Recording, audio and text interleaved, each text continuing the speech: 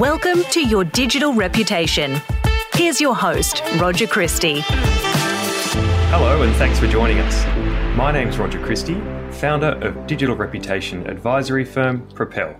And today on the show, we're going to put a challenge to all leaders. You are your brand. Yes, you. When you show up, when you engage, your brand thrives. In today's digital world, your choices and actions as a leader have the potential to undermine organizational brand and reputation, but they can also be the very things that truly bring it to life, that unlock its potential. In the words of our guest on today's show, the brands that do well are the brands where the boss shows up. But if you look around online at the digital presence of much of corporate Australia, it's clear to see that many leaders are showing up, but might be silent, or, to be honest, yet to show up altogether. It's an enormous opportunity lost. So, what does it take to get it right? What does it look like when a leader is or embodies the brand? And how can you translate that alignment, that symmetry, into your choices and actions online? I'm thrilled to be joined on the show by someone who deeply understands brand, who deeply understands his role as a co-founder and leader of a business, and who dreamt of making quality gin not even a decade ago, but has already been crowned the world's best twice. He's the co-founder and brand director at 4 Pillars Gin. Matt Jones, thank you so much for joining us on the Your Digital Reputation podcast. Rog, thrilled to be here. I love that introduction. I love any introduction that makes me sound smarter than I am. So thank you. I'm only replaying the truth, the facts. And I should start too with a proper congratulations, Matt. It wasn't that long ago that you were essentially crowned the greenest spirit on the planet. Is that right? Well done. Yeah, thank you. That's a very generous reading of it. But yeah, it was a great award. We're very fortunate 2 years in a row, back in 2019 and 2020, we won the accolade of International Gin Producer of the Year at the International Wine and Spirits Competition in London, which we like to think of as the Oscars of our industry. And then this year we brought home a third trophy, but this time it was their inaugural Green Spirits Initiative trophy. And, we like to say at 4 Pillars that sustainability is definitely a journey that we're on. It's a direction of travel. We're never going to get there. We're never going to get as good as we'd like to be. But it was a wonderful accolade to get along the way, and just a great acknowledgement of the hard work that's been done to interrogate, I guess, just every part of how we produce gin and try and just work on every little area of carbon footprint, and just try and tread a little bit more lightly on the earth while we still make some great gin. So yeah, it was a good day.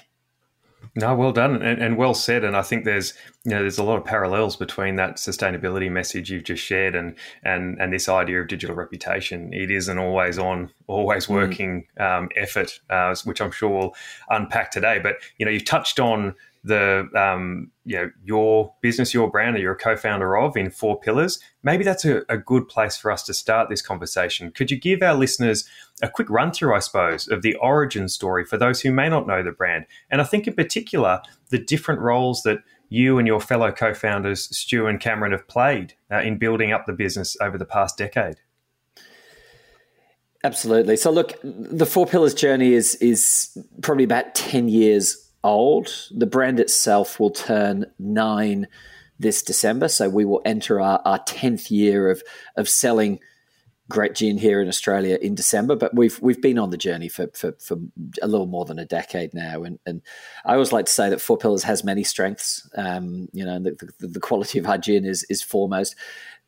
One of those strengths, if anyone looks at the sort of a profile picture of 4 Pillars founders, they'll see that diversity is not one of those strengths. We are 3 pretty interchangeable, bald, middle-aged white blokes.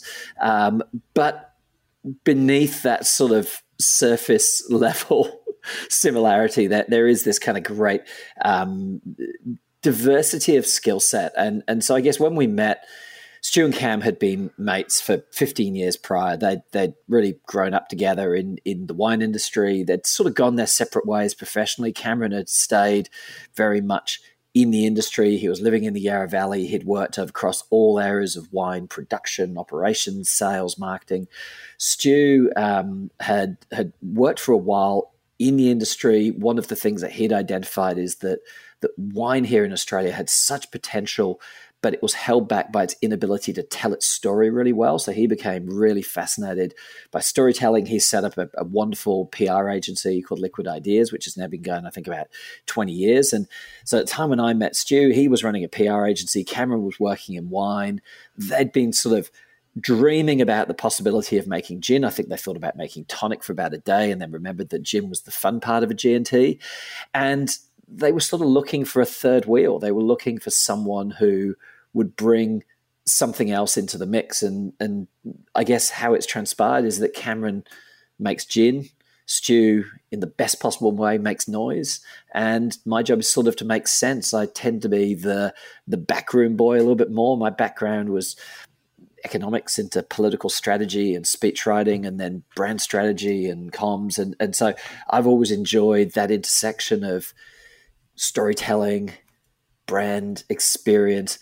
And the thing that drew me to gin, and the thing that drew me to what Stu and Cam were envisioning, was this sense that we could fundamentally make a differentiated product. I'd spent the best part of a decade in brand agencies, and with all respect to some wonderful brands I worked for, at times it was down to the brand work, it was down to the creative communications to provide differentiation. But what was clear from the beginning is that we were going to try and make a fundamentally differentiated product. And so the job then of storytelling and the job of brand building was going to be trying to do justice to that, to try to bring that additional element, that contextualizing, that literal and figurative packaging around it that was going to give this Australian gin the best chance to succeed. So we played around with flavor. Well, Cameron did. He's the guy who has taught himself to very quickly become probably the most awarded gin distiller in the world in the last decade. He works on flavor. We land on a what we think could be a great modern Australian gin. We say, look, we're 10,000 miles from London. Why would we make gin the way it's been made in London for 200 years? We can make modern Australian gin. For us, modern Australia was all about Mediterranean citrus, Asian spice, generosity of flavor, something really drinkable. That all landed in what we called our rare dry gin. We launched that through crowdfunding back in October, November of 2013. So we actually sold the first batch before we'd even finished the recipe, and the 309 people who signed up to buy batch number one remain to this day our batch number one club, the people who get first access rights to everything we make. And I always look back at that and go, that really hardwired this commitment to intimacy with our customers, this valuing of that direct customer relationship. You know, when you think about D2C, to use the jargon, direct consumer brands today, I think it's more than just about how you sell, it's about how you connect.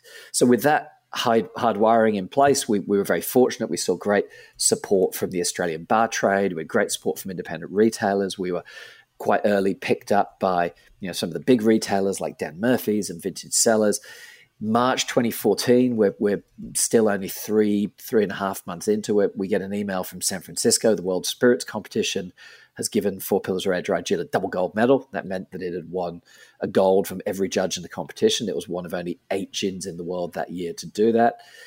And I guess to finish the genesis story, the origin story, I always think that was a critical sliding doors moment, because back then in 2013, Hendrick's was really the dominant player in super premium gin. There wasn't a lot of gin sold over $70. And of the gin that was sold over $70, well over 60%, just get that percentage in your head for a second, over 6 out of 10 bottles over $70 were Hendrick's. One brand with one product was utterly dominant. And I always look back at that moment in March 2014 when Cameron, whose background, before he got into wine, he was an athlete, and he actually ran at the Olympics in Atlanta in '96. And Stu and I always like to tease Cam that he never got particularly close to a medal at the Olympics. I mean, they made the semis, which is closer than I'll ever get. But there he is, straight out the gate, making this double gold medal winning gin. And I think it would have been easy at that point, a building little community of direct consumers, great support in the on and the off trade, this incredible medal accolade. It would have been kind of easy to go, well, there you go, there's our product. But when we sat down in quiet moments before our original still arrived, so we very early on, we decided we had to have one of the world's best stills. We had to have a still made by Christian Karl in Germany. It took about a year and quite a lot of money to get her over here. We called her Wilma after Cameron's late mum. And in that sort of pause period, the only period of pause and reflection we've ever had in the history of Four Pillars, we really interrogated our purpose, our why, that sense of what value we wanted to create. And we agreed that at the heart of it was simply this desire to elevate the craft of distilling gin, but by making the most of the opportunities of making gin in Australia. We thought Australia was this incredibly untapped resource when it came to the possibilities of making gin. And so fortunately, with that purpose clarified, when we got to that moment in 2014, we didn't stop. Instead, we said, well, we haven't achieved that purpose by making one good gin. We achieved that by really exploring what's possible in gin. And I think really the following 8.5 years of Four Pillars have been that exploration in action, that desire to keep pushing what's possible when you use Australian botanicals, when you use Australian fresh produce, when you use the benefits of being in the Yarra Valley, which we're not in the Yarra Valley. Our home's in Healesville, right in the heart of that beautiful wine country. We're not there strategically. We're there because Cameron lives there and he was going to do the hard work building the distillery. So that's where it is. And he gets to walk to work every day. But as a result, Shiraz gin, Christmas gin, barrel-aged gins we make with fresh olive oil, gins we make with oranges, all forms of citrus, gins we make with bartenders, with other distillers. The history of Four Pillars has then really been about this celebration and exploration of craft. And that's what, to your very kind introduction, led to that two-time winning of International Gin Producer of the Year. And then I think the final little summary is in around about 2019, we could see we were really outgrowing our home. We didn't want to leave our home, so we were very fortunate. We were able to purchase the property next door. We were able to double the footprint of Four Pillars Distillery.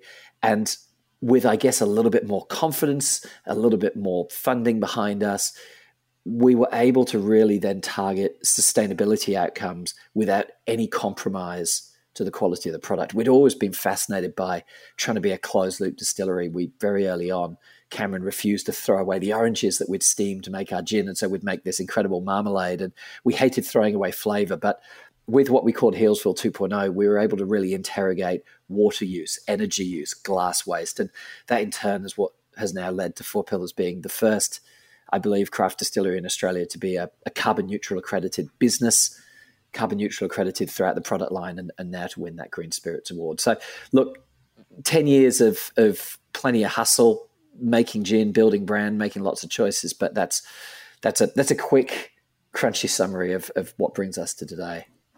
And it's quite a story. And I think, you can get that sense of the journey that you've been on and the achievement in that time. And I suppose the magnitude of the brand that you've built and are building, continue to build, and the different components of that. One thing you said in there that really jumped out to me, though, given all those accolades, given all the credentials, if you want, you mentioned it's not how you sell, it's how you connect.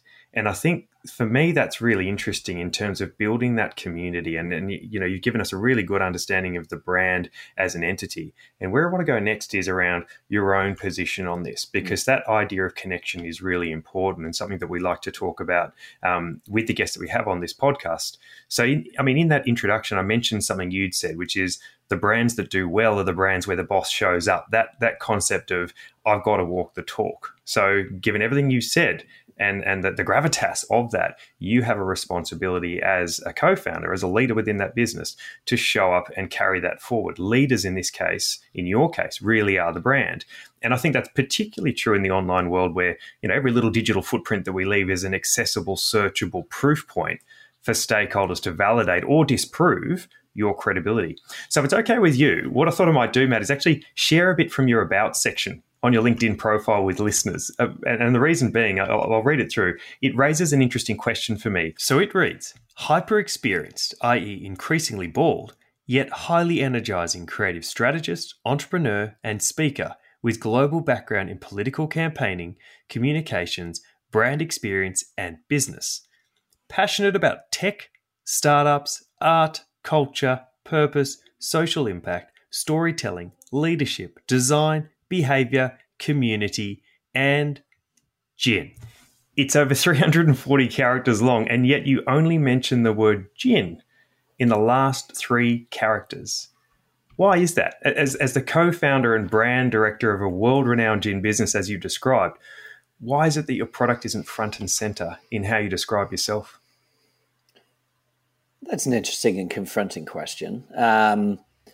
So I may have a good answer for that. So I think I've got a few things I want to talk about, but let's start by not exploiting my old political strengths and throwing that back to you by answering a question I wanted, not the question you asked. But let's answer that question. Look, I think that in my case, we're very fortunate at 4 Pillars. We have 3 co-founders who all, in their own right, have an incredible ability to tell a story, to communicate, to connect, to build relationships. Cameron is, he is not just the maker. He is the heart and soul of our business. He is the driver of our culture. He is he is ambassador number 1. He's just an extraordinary human. He has this extraordinary ability to commit to his craft and excellence, and at the same time represent that and tell that story. And that is rare. And if you have that, and I think, there's going to be a few caveats as I answer this, you can't make people into things that they are not. At 4 Pillars, we are very blessed that we've got 3 leaders. I'm by far the most shy and retiring of the 3 co-founders, but I'm reasonably able to hold my own with a microphone on a stage and a podcast, whatever it is. But I'm certainly third out of 3 when it comes to that capability. Stu is this bundle of charisma, and if Cameron leads our gin making and advocates on behalf of the gin, Stu leads our desire to build relationships. And, when we drew up our little leadership structure, we drew it as a triangle. And one of the sides wasn't commercial, it wasn't sales, it was relationships. And so there's always been that belief that it's building relationships, both with end consumers, with trade customers, with partners, with distributors. It's relationships and the strength of those relationships that will fuel ultimately those commercial outcomes. So out of those, Stu, Cam, and then looking at me, my job was to always be much more behind the scenes. My job is not to be a face of the brand, which is going to be interesting when we now talk about the importance of leaders showing up. And my job is not to embody the brand. When people look at me, I'm not asking them to see 4 Pillars. When people think about 4 Pillars, when they visualize 4 Pillars, I want them to picture Cameron standing next to Wilma and Jude and Beth and Linda, our stills. I want them to picture Cameron and his team in the distillery. I'll give you an example. When we do our social media community management, and we do a lot, we community manage the hell out of our business. Every one of those interactions needs to feel like it comes from Healesville, from the home of 4 Pillars. And most of them, most of the time, do. I mean, we now have so much community management to do that sometimes there are people here in Sydney or people working remotely. They all work for 4 Pillars. None of it is outsourced. All of it comes from the heart. And as much as possible, the call is coming from inside the building. The community management is coming from someone. So when someone messages us, as they do every year, we just announced our Christmas gin, and we always get a few people saying, I'm a celiac, this sounds fantastic. Is this going to be safe for me to consume? It's a grain spirit. There was Christmas pudding involved in the distillation. And the community management, the response that comes back can be literally and authentically, I just went downstairs and had a conversation with Cameron, and this is what he said to me. And that makes such a difference. So that's a very long-winded run-up to saying gin is not front and center of my LinkedIn profile, because I'm not here to try and be an embodiment of 4 Pillars. I am me. I'm someone who is a bit of an accidental entrepreneur with a background in brand, and I'm not trying to hide that. And I'm not trying to sort of obfuscate and say I'm anything other than a professional brand builder, strategist, communicator who happens to have landed in the world of gin and is now doing my best to do justice to what's being made down there. But if you're looking for the embodiment of 4 Pillars, don't look at this bald guy, look at the other 2, because they're actually they're the front people and they're the public faces. You know what's interesting about, or from my perspective, Matt, is that You talked about that leadership structure, and you talked about your authenticity and your role in that. And there is no right or wrong answer to this in terms of who you are aside from being yourself. And I completely agree with that. But you described that triangle, and I think what struck me is that we see, particularly as an organization reaches a certain level, what you tend to see is actually more of a homogenization of leadership. What you see is that people start trying to replicate one another and trying to represent what they believe to be as an archetypal leader of that organization as opposed to themselves. And what you've just described beautifully there is the complete opposite, and what really resonates with people online. As you said, you might look the same in terms of your visual identity, but your stories and your backgrounds and your strengths and your passions and all those things are unique. And I love that, because that was exactly what we would advise clients to look at. Is you might all be working towards the same goal, and you're very clear on that in 4 pillars, but you'll have your own ways of doing it. You'll have your own audiences with whom that story resonates. And it's important not to dilute that. It's important to remain distinctive, but aligned. I think so. And I think what that does for me, and I'll talk about my decision-making process, is it means that I give myself an anchor in every environment I show up as a leader. So I was down in Melbourne Thursday, Friday last week. I had 2 opportunities to speak. One was on the Thursday morning. It was at a conference being run for pub owners, hotel operators. And I was invited to give the opening keynote. And so my focus was on talking to them about the lessons from 4 pillars that they could apply to their business in seeking to build their brands, in seeking to do all the various things that brand could do for their business, from attracting staff to attracting customers to driving loyalty. So my storytelling came from an authentic place. I then very unashamedly told them the 4 pillars story, but I used the 4 pillars story as an example of brand building. On the Friday night, I had the opportunity to go and speak to a group of business school students, some current students, some alumni. And again, they wanted me to talk about marketing and brand strategy. And they wanted to taste some gin because it was Friday night. So I was happy to do a gin tasting for them, because the gin tasting was illuminating a marketing story. But had they picked up the phone and said, Matt, we're having our Christmas social and we want someone to come along and entertain us while we get drunk, I'd have said, I'm the wrong 4 pillars founder. That's not my gig. And that's not about me being shy and retiring. That's not about me being antisocial. It's about me knowing where my place is, what my anchor should be, what my center of gravity should be. So I will proudly share the accolades of 4 pillars, the stories of 4 pillars, the gin of 4 pillars, but I'll try and always do it with relevance to my professional skill set and my capability and my reason for being in that room, whether it's a digital room like this or whether it's a physical room. Yeah, that's interesting. I feel like there's, authenticity is probably intrinsically linked to feeling content and confident in who you are. And what we find is that people who in the offline environment might have that, it doesn't necessarily translate into the online environment, because they feel like more people are watching, or that people are looking to, spot those imperfections and spot those flaws and bring people down. And I do think that it carries even more impact and even more influence, if I can call it that, when you carry that same persona online. We talk about this idea of symmetry in your profile. Who you are offline needs to be consistent with who you are online, because otherwise people who know you from either of those domains are going to start asking questions when the two don't match up. So no, I think the way you're describing that in all your exchanges is, whether you think that you consider yourself to be a best practice example, whether you consider yourself to be the most vocal and out there leader, and I know some people perceive social media to be all about soapbox and chest beating, that's not the case. It's about turning up as yourself as a leader, and that's the authentic story that's going to resonate with people. It's something you've just made me think about there, and I was reflecting on as people listen to this, and perhaps some leaders are listening to this and thinking, but I don't want to be that kind of alpha leader who casts a shadow over my business, and I don't want to be that person who tries to take all the credit. I think you've said something really, really insightful there, which is you don't need to show up online and in public any more or differently than you show up in the business. But the way that you show up inside your business, the type of leader you try and be there, you should be willing and able to project that externally. So you don't need to overreach. So I don't claim any leadership over the quality of our gin at 4 pillars.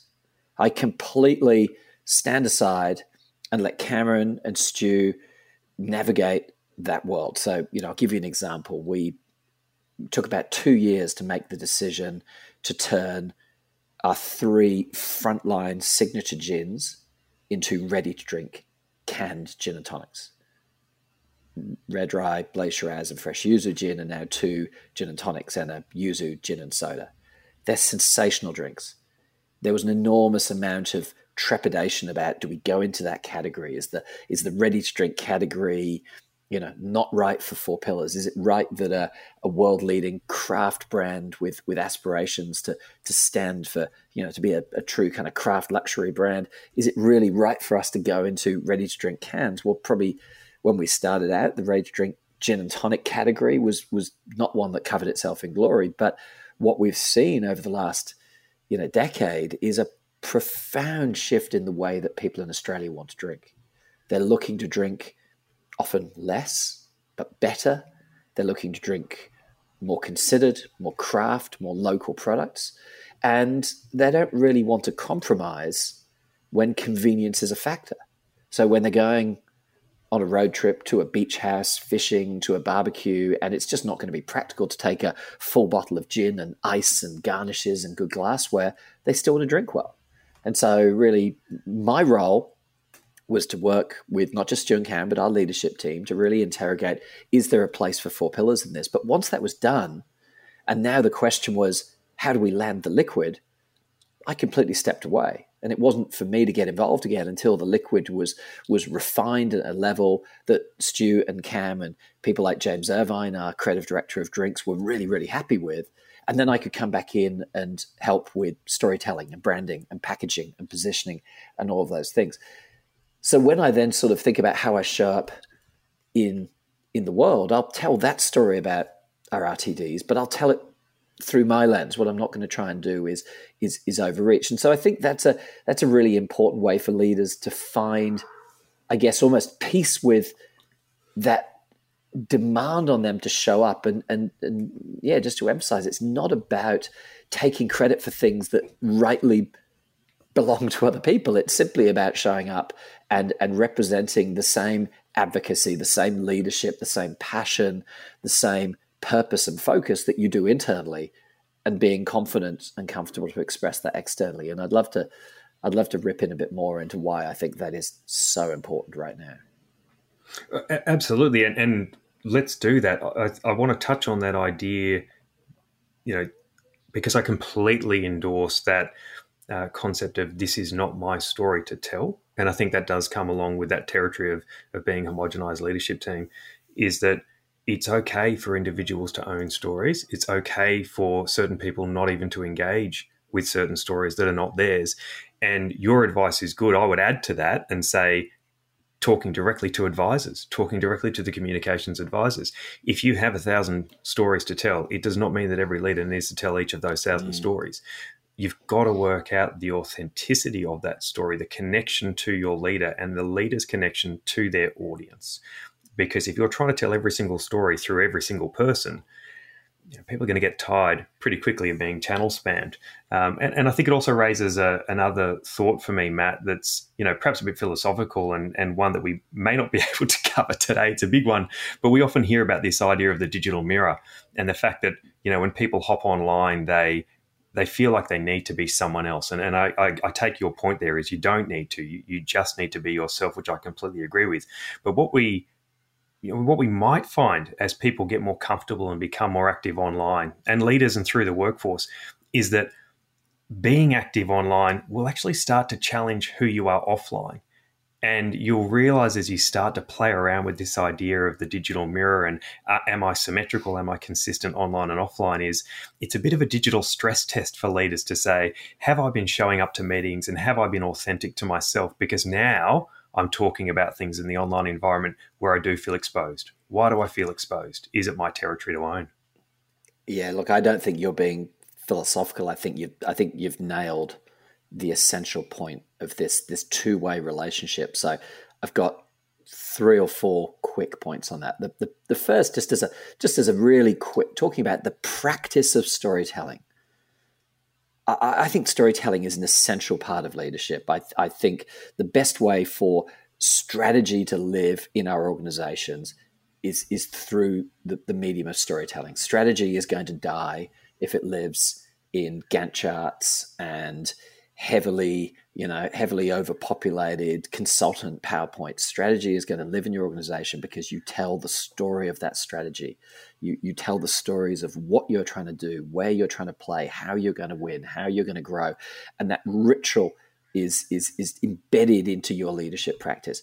One of the best ways to do that is to consistently tell that story externally, because that does two things. One, it gets you practiced in telling those stories. And two, it forces you to say, well, wait a minute, I just told this room of people this is what we're doing. Is that what we're actually doing? So that's a really interesting feedback loop to yourself. Forgive the profanity, but it's a bit of a bullshit test on am I walking the talk? Because I just talked the talk. Are we walking it back in-house?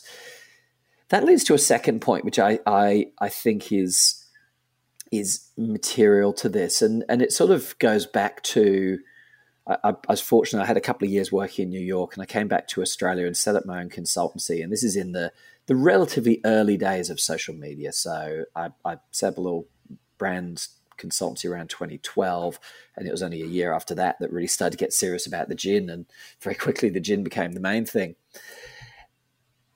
I did quite a bit of work in corporate Australia at that time, and on the back of a lot of work in corporate America. And a very consistent refrain was, we need to rebuild a line of sight to the customer. We need to drive customer centricity through the business. And, again, you'd have the big consultancies sort of crawling all over these corporate entities, trying to help them with human-centered design practices and customer-centric thinking.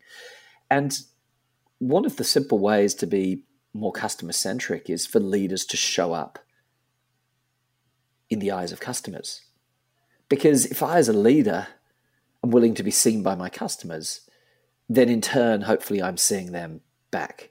Whereas if I, as a leader, am comfortable that my brand is not in any way embodied by me or by my senior leadership team, it's so much easier then for that CEO and for that SLT to effectively lose that line of sight to the end customer as well. So that's a small point. And that then leads to the bigger point, which is what I was kind of building to, which is really this notion. It goes back to what you said in the introduction about the importance of leaders as voices for the brand, as almost kind of artifacts of the brand, if you like.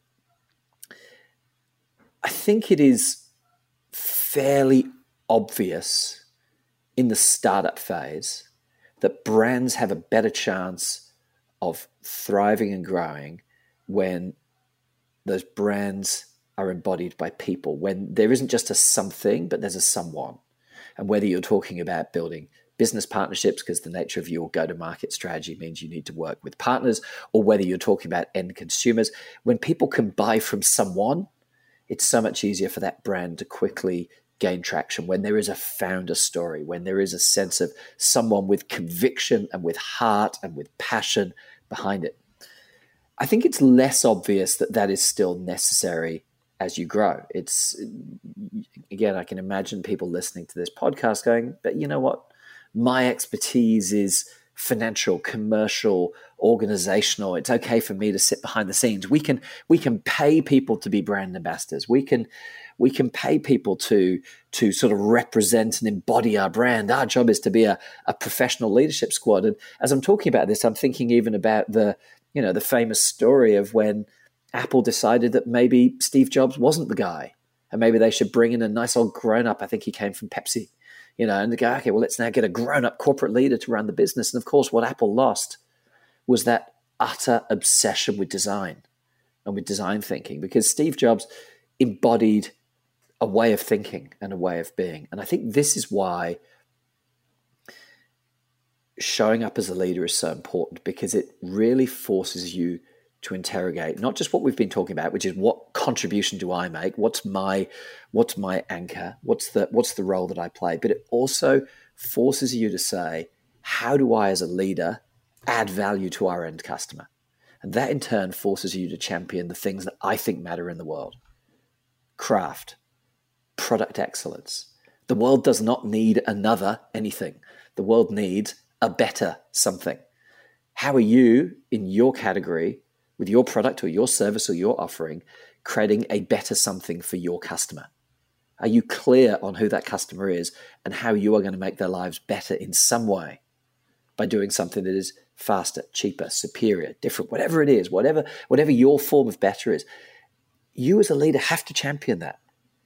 You can't just be the person behind the scenes who is sort of doing things that drive kind of organizational or operational or commercial outcomes, but with no value to the customer. So that feedback loop, back to your notion of the mirror, the way you show up offline, the way you show up behind the scenes, doesn't just inform the way you should show up online, but the way you show up online and in public should then in turn feed back to how you show up in the organization. And all of that needs to be anchored much more tightly around how you are creating value for your end customer.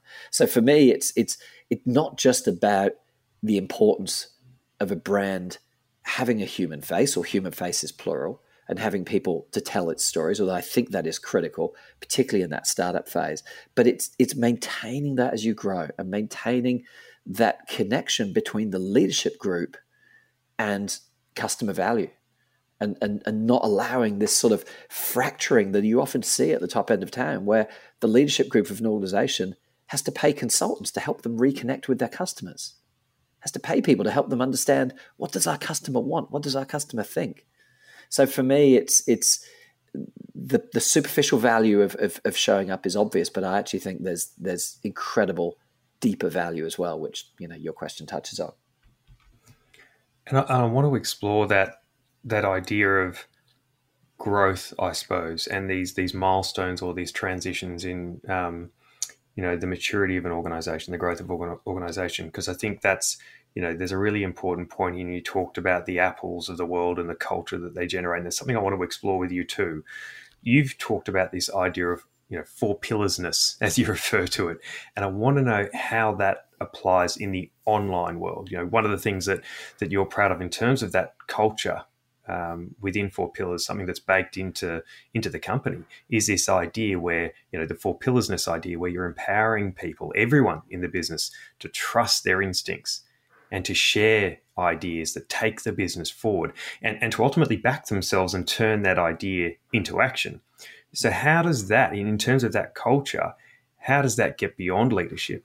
How does it get extended across the organization, across the workforce? And how does that then get amplified online? Huge questions, good questions. I'll start by going back to, and I won't go too deep, don't worry, just some basic philosophies of brand and culture, and can probably sum those up in a simple idea that both brands and cultures are verbs, not nouns and adjectives. They are living things. They are behaved things. And so both your brand strategy, your definition of your brand, your definition of the personality of the brand that you want to project, and the definition of your culture, these need to be understood so they can be behaved, rather than written up as neat little lists so they can be recited. It is not helpful for people to be able to say, well, our 4 brand values are X and our 4 cultural beliefs are Y, if that doesn't translate Z into behavior. I think there's probably 3 layers of behavior that sort of define Four Pillarsness. One is how we work with each other internally. The second is, what are all of us ultimately trying to do? And the third is, how do we want to show up in the world? And the common through line through all of those, and I say this, and in my mind I've got this picture of our org chart, and recognizing there's now about 20 people who report in to Gemma Blanche, our brilliant marketing director. But with all respect to Gemma and all respect to her team, we have talked since day one that of 4 pillars, we are makers, not marketers. We are makers, not marketers. We are driven by a passion for making gin. It is written into our purpose. It is why we exist. It's why we matter. If indeed 4 pillars matters, we matter because of the quality and the creativity and the innovativeness and the drinkability and the flavor of the gin that we make. If people want to come to our distillery, and we're hoping to attract about 200,000 people to our distillery in Healesville this year, if people want to come to our laboratory in Surrey Hills, if people want to sign up to our emails and receive early access to our small batch gins, if we win awards, all of it comes down to that total commitment to making gin and exploring the possibilities of making gin here in Australia. We are makers, not marketers. So the job of marketing is then to share that making, to amplify it, to reach new people. And then you say, well, why is that important? Well, because this is a noble cause. You know, we may not be saving the world, but we are trying to help people drink a little bit better, drink a bit more local. We are hopefully creating jobs in Healesville. We're inspiring people about the quality of things that we can make in Australia. We're very mindful about the way that we encourage people to consume alcohol. We're trying to be sustainable along the way. We've got great stories to tell, but it all comes down to that passion for making. And then we say, well, what are we making? Well, we're making gin. So gin should be fun. Okay, so when we show up in front of people as makers, not marketers, should people who make gin seem rather boring and over serious? Well, no, gin is a drink. Gin is socializing. Gin is fun. We need to look like we're having fun. So then the codes for how we show up in the world are all about not just appearing to be very creative and well designed. And design is very important to us because design conveys attention to detail. We can't make everyone stand in front of our stills for 8 hours and see the attention to detail that goes into every batch, but they can hopefully see the attention to detail that goes into the design of every label, every piece of collateral, every bit of storytelling. You go, these guys care. And so I can then, make that mental journey from, if they care about this, how much must they care about every batch of gin? We want to show up creatively. This sense of there's energy, there's hustle as makers. We're always thinking about the next thing to make, not the next marketing campaign. But equally, we want to show up in a way that is great fun. And so then when we talk to everyone who writes our emails, community managers on social media, we talk about this notion of being a fun brand. It doesn't mean being a jokey brand. The quality of your gin is not affected by the quality of the sense of humor of the people who made it, although Cameron and Stu are both very funny bastards. But as a fun brand, what we want to do is be a brand that has a smile on our face as we work. It doesn't have to be too serious. We can take our craft seriously, but not ourselves too seriously. And so I would sort of ask anyone who's writing a comment, like, are you smiling as you're writing that? Does it just give you a little lift? Is there a smile in the tone of voice? And so there's a lot of things written down at Four Pillars. There's a lot of induction about, the incredible team we've got at the distillery who host every hospitality session and every masterclass. There's different codes for different groups. There's training, there's documentation, but at the heart of it is just this very simple understanding of what we want our brand and our culture to be as a verb, which is a culture of makers, not marketers, a culture that is driven by the possibilities of making gin here in Australia, a culture that's driven by the fact that we take our craft seriously, but not ourselves seriously, that we seek to have fun, that we seek to stay true to who we are and where we've come from. We're now in 25 countries worldwide. We now, as much Four Pillars is sold in Australia as Hendrick's, and this is a gin that, 8-9 years ago had 60-70% of the market. So those things, I think, keep our behavior honest. And going back to the start of it, it's not about the quality of the lists that we have written about brand values and cultural values and beliefs. It's really, I would like to think about the quality of shared understanding of how we want to be and behave and show up as a brand and a culture in the world. That's wonderful, Matt. Thank you for sharing. And look, I'm obviously not on your side of the fence, but I am smiling while I'm listening. So it has an impact. You can sense the energy. You can sense the fun in your story. And I've really enjoyed learning more about you and more about that story and your approach today. So thank you for sharing that with us. And I suppose, if people listening today, if they've got questions, if they've got encouragements from what you shared today, what's the best way for them to reach you? Where are you showing up online that's the best place to connect? Look, it's so the best place to connect with me is LinkedIn. My LinkedIn inbox is slightly less cluttered than my actual email inbox, but I'm also easy to find. It's matt@fourpillarsgin.com.au. I do answer all my emails eventually.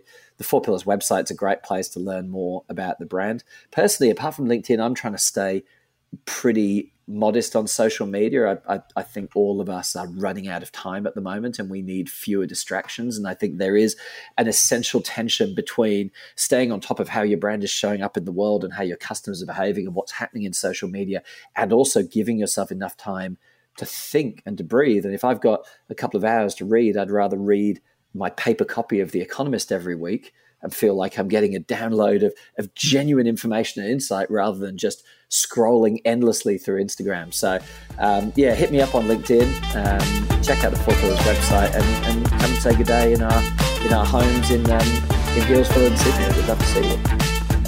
Wonderful, Matt. Matt Jones, thank you so much for being part of the Your Digital Reputation podcast. Thanks, Rog. Thanks again for listening. If you've learned something from today's conversation, please subscribe, leave a review, and share it with others. For all show notes, head to propelgroup.com.au. Thanks again for listening.